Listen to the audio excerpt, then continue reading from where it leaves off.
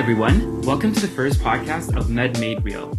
My name is Abhi, and co-hosting today with us is one of our podcast executives, Pardis Elmi. This is a podcast that highlights the life-changing aspects of medical treatments and procedures while giving individuals with lived experience a platform to share their stories. We are incredibly lucky to start this initiative with our guest today, Dr. Lynn Ashdown. Dr. Lynn Ashdown is a patient experience expert who advocates for patients to be included as equal stakeholders in all levels of healthcare. She has a medical degree from the University of Ottawa and was close to finishing her residency in family medicine when she began and continues to navigate a complex journey as a full-time patient. She has a master's degree in medical education that focuses on patient partnerships. She presents and participates in research and is a senior patient partner for various organizations, including the Association of Faculties of Medicine of Canada, where she is a patient partner lead advisor. She's also an investigator for the Equity and Health Systems Lab and is involved in curriculum reform, focusing on patient partnerships in medical education, as well as improving disability education within medicine. Thanks for the intro, Abhi. Welcome, Dr. Ashdown, and thank you so much for being here with us today. So just to start things off, we wanted to ask you if you could tell us a little bit about yourself. Perfect. Thanks everyone for having me. I'm honored to be part of the podcast. Well, beyond the intro, as you would have heard, I call myself a physician turned complex patient. Also a medical educator. I'm, I guess, an accidental advocate, and as you learn more about my story, you'll probably know where that comes from. But I'm also born and raised in Ottawa, so a true Ottawa gal, and with that comes being a diehard Ottawa Senators fan. So go Sens this year. I think we're really gonna start to make our mark again. Yeah, I mean, I don't know, like Senators in the last couple of years have been struggling a little bit, but hopefully, Yep. like myself being from Hamilton, coming to Ottawa, like I have been starting to transition into like liking hockey in the past couple of years, but more so transitioning into, your experiences that I personally talked about in the introduction. You've been very open online and within the medical community about sharing your personal journey facing a life-threatening injury. And for those who have not heard your story before, would you please explain what happened? Sure. Thank you. Yeah, we'll save the hockey talk for an NHL podcast. Yeah, so I have a bit of an interesting journey. Obviously, I never set out to be sort of what I call an advocate or even a patient experience expert. I went to the University of Ottawa for medical school and then did my family medicine residency at U of O as well, and was just at the very end of my family medicine residency, and I had actually even done my family medicine certification exams. But I remember going to work one morning. I was in an obs-gyn rotation, and then my next memory was waking up in the ICU, not knowing obviously how I had gotten there. And what had happened from my last memory to waking up in the ICU was that I went into sudden cardiac arrest, and that was from an undiagnosed electrical abnormality of my heart, a congenital one called congenital long QT syndrome. And so that just put me at very high risk of going into sudden cardiac arrest, and often cardiac arrest is the first presentation of it. And so that's what happened with me. And I had been studying in a coffee shop and sitting on a stool. So when my heart stopped, I actually fell dead weight to the ground. And that fall actually caused me to have multiple skull and cervical fractures, a moderate traumatic brain injury, and a spinal cord injury. Plus, obviously, I'm sure all of you can imagine the secondary diagnoses and collateral damage from that. But that sort of began, and I'm coming up on the 10-year anniversary of that now. So that sort of began the change from life as I knew it as a physician to life being a full-time patient. And I say that not because it's my identity, but because it reflects the intimacy with which I've interacted with the healthcare system, including being hospitalized for the first 2.5 years, cumulative after the accident. So that's sort of how I became a physician turned patient. And yeah, it's been a very difficult journey over the last 10 years, and one that I never would have seen coming. But we have to sort of, I guess, roll with the punches in life, right? And handle whatever comes at you with acceptance and try to move forward and make the best of it. Yeah, thank you so much for sharing this. It really seems as though you've been through a journey with extreme challenges that's required a tremendous amount of perseverance on your part. And I'm sure everyone listening can take away many lessons from your story. And I'd just like to know a little bit more about your journey. You mentioned that prior to you started your family medicine residency. And during this residency, did the medical education you received prior to your injury create any expectations for your care when you became a patient? And if so, were these expectations met? That's a really good question. And I think it does create expectations in that if you had asked me before my accident, or the day of the injury, for whatever reason, I've kind of named it the accident in my head, but we'll call it that day. But before that happened, if you had asked me, would I be equipped to handle life as a patient and sort of be able to understand the patient experience, the navigating healthcare, all of those things, I would have said my answer was yes. Having gone through what I've gone through, I realized that I was incredibly mistaken. And, you know, I was kind of left with this feeling of it is hard being a patient. And there was this thought that kind of kept going through my brain as I was trying to navigate healthcare as a patient. And it was, how can I know so much about medicine and healthcare, yet feel so lost as a patient?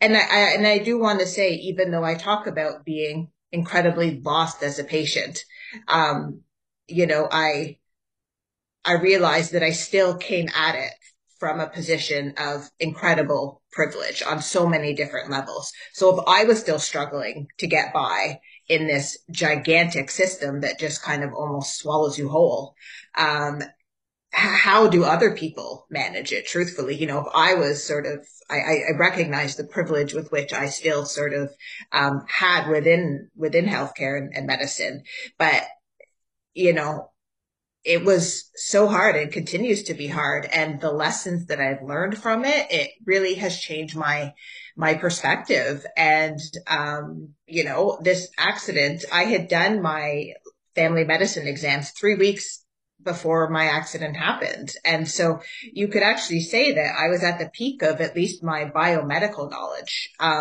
in of my specialty. And, yet I was about to receive a heavy dose of reality in that biomedical knowledge is not the full picture of what it means to be a patient. I think I can speak on behalf of everybody that, like, I can't imagine how that must have felt on your end. And I know you were speaking a lot about kind of the privilege that you had in that moment, you know, being from a medical background and maybe having more knowledge than most people in that situation. Can you expand maybe a little bit more on what the sense of privilege was for you? Was it the knowledge piece that you kind of had more medical knowledge in this situation, or a better kind of sense of what the hospital system looked like and what that process would look like as a patient? And maybe if you could touch on the most challenging part of what your recovery process was. Thank you. So when I talk about privilege, absolutely. The reality is that understanding the medical lingo, because there's a lot of medical language and medical talk. And so understanding just from a diagnosis, potentially knowing more than the average patient would in terms of what that meant, but also what questions to ask and knowing what resources are available. All of those kinds of things.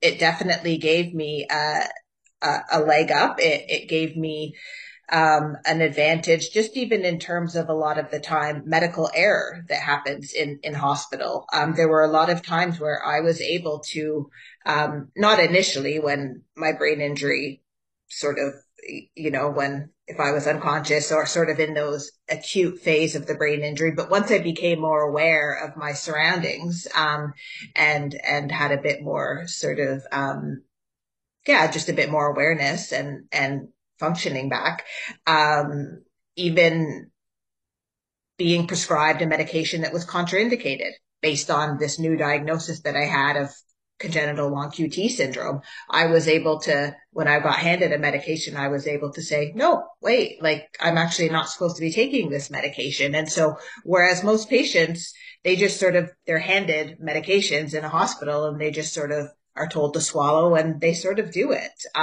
So in that way, so even being able to see the amount of medical error and adverse events, but also, I'm a person because of the spinal cord injury, I use a wheelchair full time. So, I'm now navigating the healthcare system as a person with multiple disabilities, but one that physically really limits the way that you interact with your environment.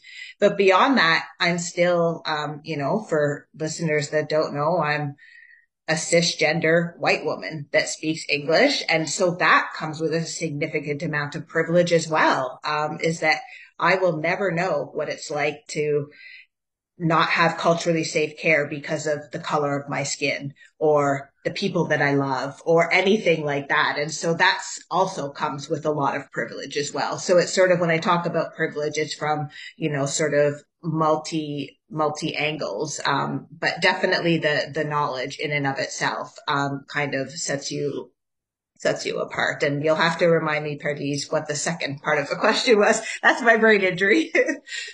Thank you so much for touching on that. I think you talked about a lot of really important points. Actually, before we go into the next question, we had a follow-up just about what you were talking about. So this piece of privilege in terms of knowledge, that you feel like you had this kind of background level of knowledge going in, knowing your medications, knowing what contraindications there are to certain medications, the process of how and when to take it, etc. Did this ever cause you more stress? Like you felt like you needed to kind of look into all the prescriptions and compare it to your conditions and try to do that on your own? Yeah, it is a double-edged sword because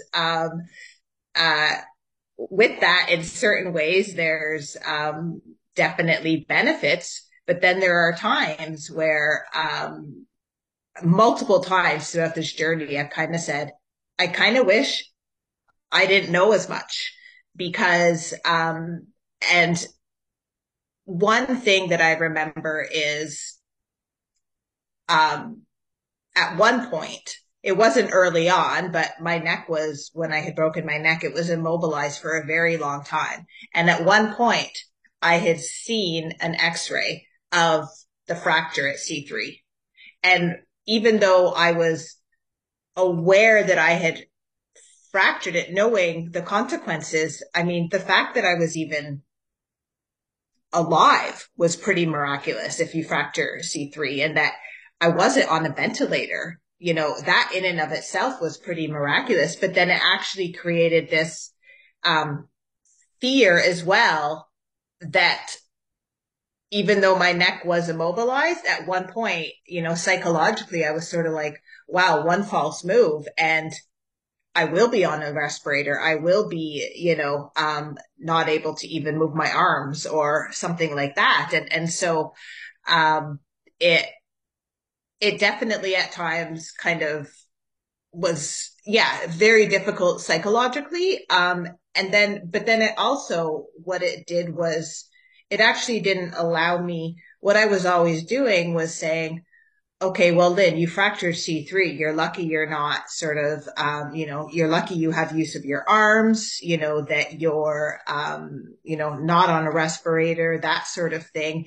But it didn't, I was always saying to myself, well, it could be worse. It could be worse, that sort of thing. And what it did was it actually kind of didn't allow me to grieve everything that I had lost though. And the reality is that every part of my life changed. And I kept saying, I almost kept trying to, think of the positive side of things or that kind of thing.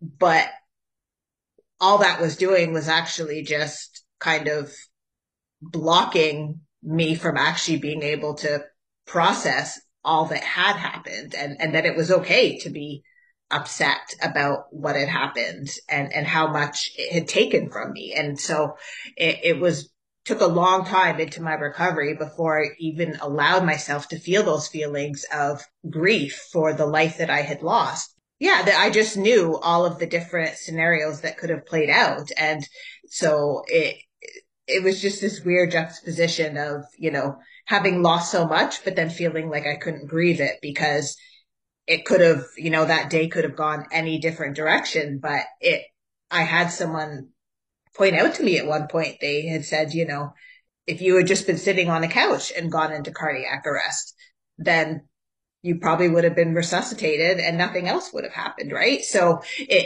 they just sort of, kind of helped to reframe it. But, yeah, I'm not sure if I very eloquently, expressed that sort of that last question, but hopefully, you got a sense of what I was trying to say. No, I mean, yes, we definitely did. That was incredibly insightful, being here now, like, and being able to reflect on those experiences.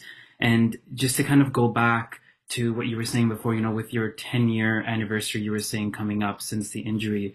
At what point were you able to kind of process these emotions, and like how long did it take for you to address the grief that you were feeling and to be able to, sit here with us today and talk so openly and freely about this entire journey that you've been on? Yeah. Great question. I would say that the processing is still ongoing. And, but definitely, I would describe the first year, definitely the first year, after my accident.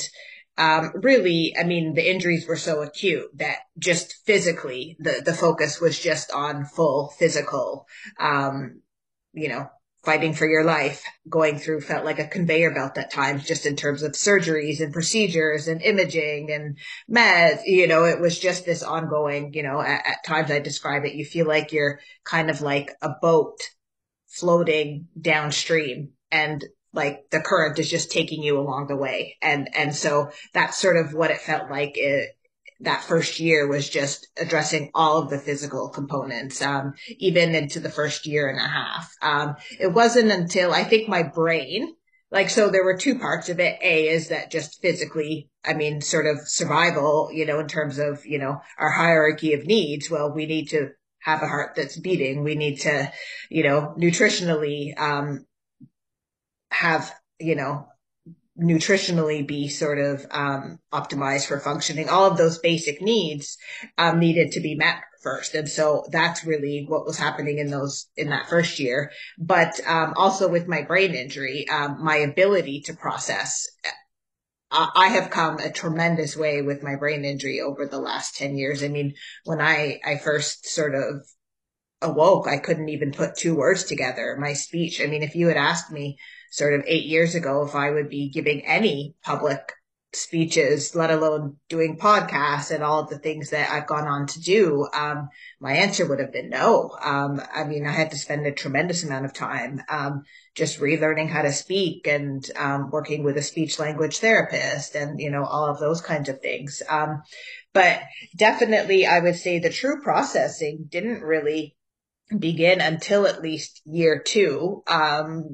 And even at that, I think being out and trying to being in the hospital is one thing, but then being out and seeing the realities of how different my life was, that was when the true sort of, the grief started to kind of, kick in a bit, and very much grieving the life that I had lost, and and sort of the life that I now have to accept and adapt to. And it definitely hasn't been easy.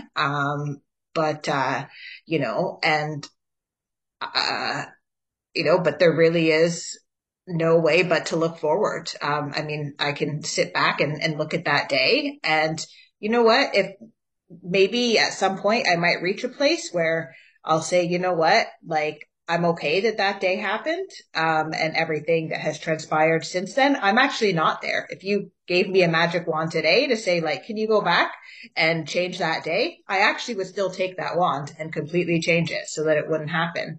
Um, but that doesn't mean that I'm not trying to look forward and make the best of what I've experienced. And so there is a difference, but it's an ongoing, because the changes are so multi-level. Like it's physical, it's psychological, it's cognitive, it's social. Like there's so many aspects of your life. Like it didn't just take one thing away from me. It took essentially almost feels like my entire Lynn, the original version of Lynn, kind of died on that day. And now I'm still trying to learn who this new Lynn is and what her place is in the world. Yes, and I'm sure, like, with this process being ongoing, like you mentioned, what are some things that you do on a daily basis to kind of keep yourself going and keep yourself evolving from, like you mentioned, if you had a magic wand today, you'd wish you'd, go back to that one situation, but, you know, we're not offered the ability to do that. But in a sense that, on a daily basis, is there anything specific that you do to keep yourself motivated to move forward? And if so, would you mind commenting on something that you would do? Yeah. Yeah. Great question. I think, what I do on a daily basis, I mean, I've always approached every part of my recovery as if it's my full-time job. In And the reality is, and this is where sort of, a lot of my understanding of patient partnership and the patient experience and disability, advocacy and curriculum and all that sort of stuff starts to come up is that, you know, my life is still very much I'm a very, very medically complex person, to the point that I probably, I've had some physicians tell me that, were it not for the fact that I have a medical degree myself, I live alone. I have PSW care that comes once a day to help me sort of with, some activities of daily living. But other than that 1 to 2 hours a day that I have of a PSW, I'm self-sufficient. And, I, I'm constantly like kind of monitoring and making tweaks myself, here sort of, in my apartment. But, so it is a full-time job, navigating just healthcare when you're very, very medically complex. The amount of time that you just spend on paperwork and trying to coordinate trying to coordinate appointments. I mean, you can be on hold for, 30 minutes trying to get through to a specialist office or something like that. That kind of thing. But, then really, I think the thing that has brought me a lot of joy, within my life in the last 5 years is getting reconnected with healthcare. I somehow found my way back to healthcare when initially I kind of wanted nothing to do with it. I tried to separate. It was like, okay, well, that was Dr. Lynn. She died and she's kind of not there anymore. But without realizing it, I started to find my way back to not practicing clinically, because I'm not able to do that, but being involved in medical education again. And that was something that I was actually interested in. I had started my master's in medical education while I was a family medicine resident. And so, about 6 years ago, what was left for me to finish for my master's in medical education, which wasn't a small task, but it was my dissertation. And so I ended up doing my dissertation for my master's in medical education on the transformative role of what my life as a patient, how my life as a patient has actually created a more complete understanding of medical education and the transformative role that patients can play in the healthcare system. So it seems like you went through a lot, not only physically, but mentally from what you've been mentioning. And having a very complex journey, like you said, was there specific things during your care that you really appreciated or found that had a very positive impact during your experience and on your road to recovery? Yeah, thank you for asking that question. And especially for any medical learners that are listening right now.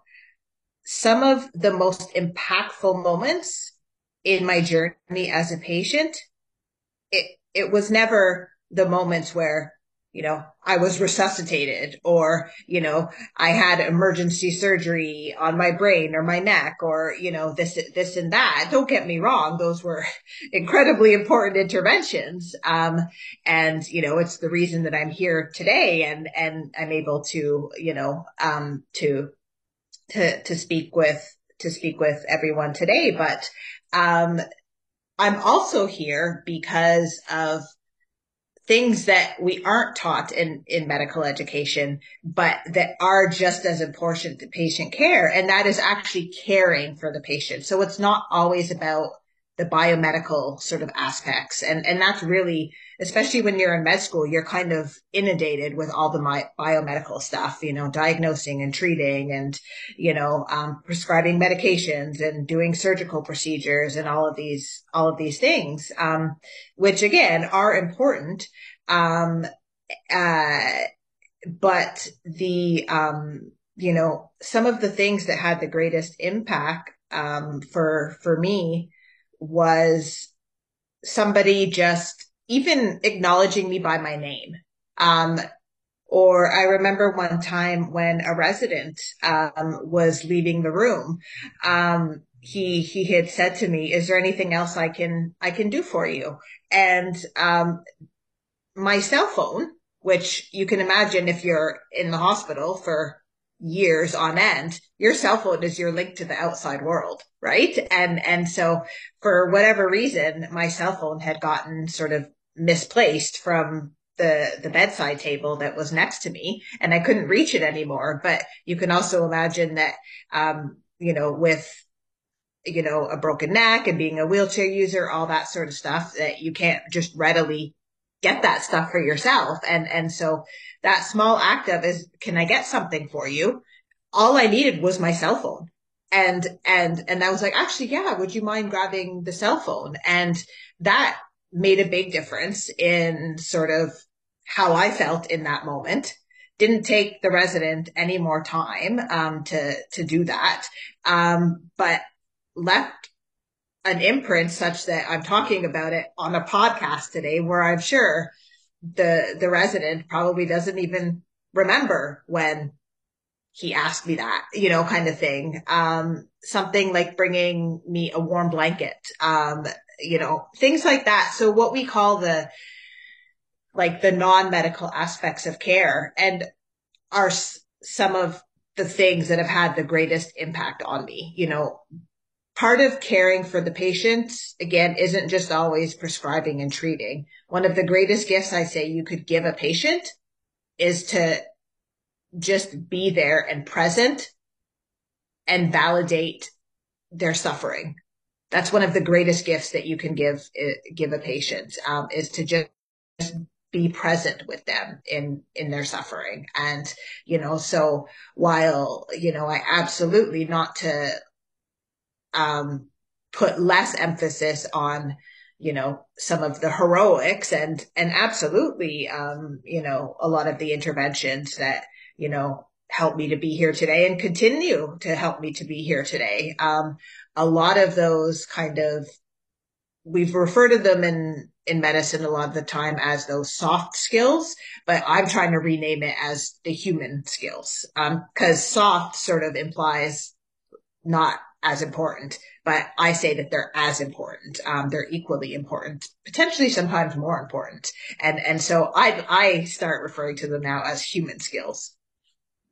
And just to kind of bounce off of what you were saying about, certain expectations that, patients should have with how residents, physicians should treat them in a healthcare setting. And it seems like you may have, correct me if I'm wrong, but you may have gone through some experiences where you felt like, oh, like, I wish this were done differently. And just based on that, what are some things you wish were different about your care in the time that, you've spoken about in the last 10 years? Yeah. I mean, there's a lot of ways to answer that, because there's a lot of things that I wish were different about our healthcare system. Um, uh, so there's like an answer from a system level, then there's answer from, organizations, then there's answer from a medical education, and then even just from direct point of care, between like kind of one-on-one. But, you know, I would say it's more prevalent in a hospital setting and, as one of the things I had thought that, and there's a huge part in my dissertation where I talk about this, is that we talk about patient-centered care a lot. It's sort of the buzzword, the buzz phrase that is sort of used, and sort of it is the standard of quality care is patient-centered care. And I thought that I was doing that. And to be honest, I think that I probably still was better. I thought that was a strength that I had as a physician. And, I still do think that I was probably better at that than the average person, because I came into medicine as well with a lot of background sort of experience as well of, just life experiences and suffering and, having different points within healthcare as well, for myself, but also family members and whatnot. But what I realized is that we lack a definition of what we think of what patient-centered care is. And so, especially in the hospitals, when you round on patients and then all you go from patient to patient, and then when you're discussing patients, sort of, even as a team of, allied healthcare professionals, and the patient is in the middle, we think that that is patient-centered care. And we've moved the pendulum from paternalistic medicine to patient-centered care. But actually, patient-centered care, the patient could be in the middle. And I found that I was often in the middle with all of these don't get me wrong, very well-intentioned healthcare professionals all surrounding me, trying to do and help me as best they can. But more often than not, especially in the hospital setting, I actually wasn't part of any of those discussions. And so that's a big difference. Care was done to me and not with me. And so one of the language that I'm trying to sort of use within medical education now is patient partnered care, because that actually moves the pendulum now from patients just being the center of the discussion to actually thinking of patients as part of the healthcare team. And if they're part of the healthcare team, I mean, they're just as much of a stakeholder as every other person who's making decisions about their care. So, just from answering that question of what I wish, things would have been better sort of in a hospital setting, is more discussion with me and including me in all of those, decisions, rather than sort of, just unilaterally having things sort of decided for me and me just being left to sort of, deal with kind of the fallout of those decisions that were made. And I think part of that is the hospital as well. It's a very complex environment, and everyone's rushed, and we're trying to, and the demands on everybody in healthcare. I mean, it is hard, to navigate healthcare, whether you're a healthcare professional or a patient right now. I have great respect for everyone working in healthcare right now. But that's definitely something that really kind of jumped out at me from the beginning and sort of had me reflecting on, at times, oh, if I could go back and change how I interacted with this patient or this patient or this patient, I actually started saying, I would do that differently. I would do that differently. I wouldn't have said that or that kind of thing. So it really, really changed my whole perspective of what patient-centered care is versus patient-partnered care. That's such an important point. And I think the shift into patient-centered care was a hope of kind of making it more holistic and including the patient. But having gone through that experience where you were in that position, it still feels different from being included in the conversations. And something else you mentioned was that there's a lot of kind of people in the team, like the healthcare system. There's so many different parts, like so many different professionals involved in one patient's care. And I think from our perspective, just being new to clerkship and we're kind of being inserted in this team, I was wondering what your thoughts were on how clerkship students can kind of facilitate these patient-partnered encounters as a student who needs to kind of refer back to their residents and their staff physicians, and how can we kind of navigate those conversations to include the patient as a partner? Great question. You really hit on something, and I think that's, that will continue to be something that you're dealing with as a medical student, as a resident, even as a fellow, where you're kind of the in-between person, right? Like you're not an ultimate decision maker, but again, just remembering sort of some of the things that I had mentioned before. You don't need staff's permission to learn more about the patient that you're seeing, to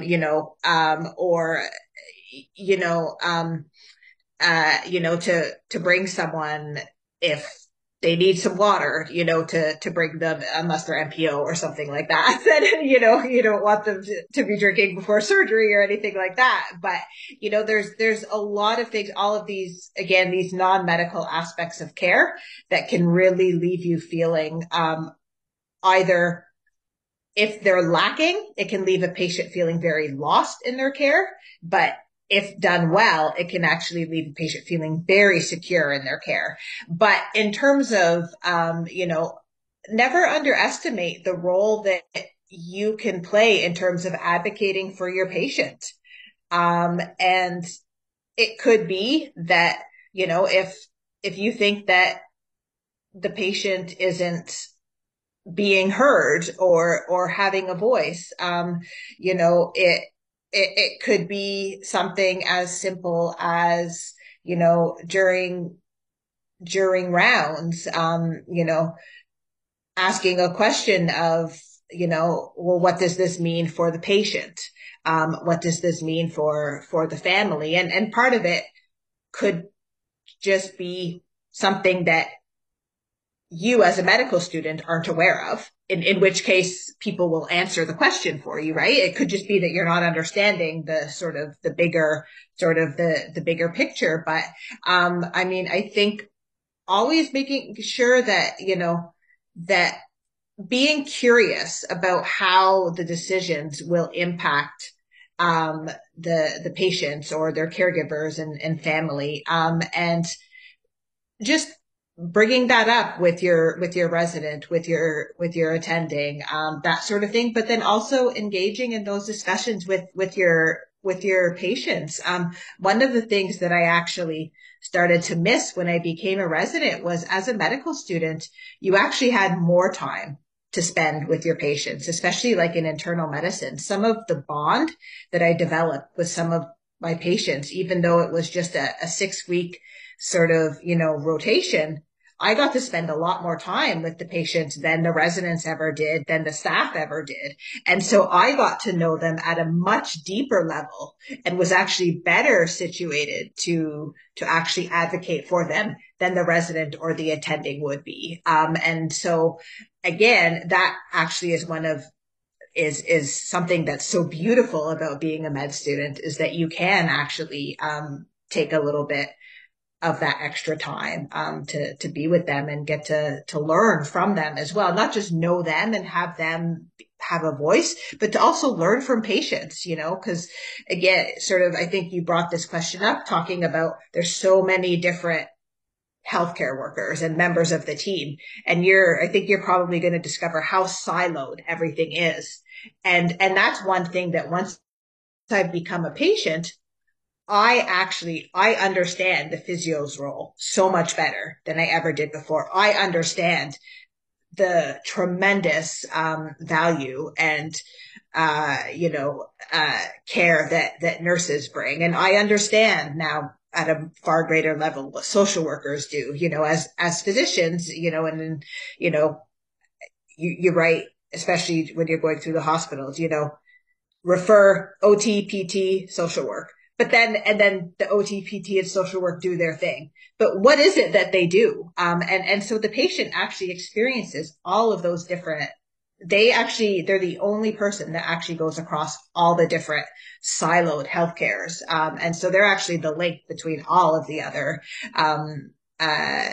silos in healthcare, and they can actually teach you a lot as well. Thank you so much for that advice. I think only someone with such profound lived experience can provide that outlook to others. And speaking for myself and for the Med Made Real team, it's definitely something that we will be implementing into our future careers and the way that we approach patient care. And it's, as you mentioned, it can be just about the little things as bringing water or acknowledging, if someone's glasses are there that they don't have access to their glasses. Like, just these small things can make anybody feel actually taken care of holistically rather than just whatever their condition that they're facing with is. So that's all the questions that we have for today. Thank you so much, Dr. Ashdown, for coming out and speaking on your experiences. Your perspective is so invaluable, and I think I can speak on behalf of all of us when saying that we can't imagine what you've gone through and the resilience that it took to get you to where you are today. So thank you for giving us a small glimpse into your life experiences. And we would love to have you on again in this podcast to dive deeper into your academic endeavors as well. But thank you so, so much for your time. Thank you. Thank you so much for having me. And I hope that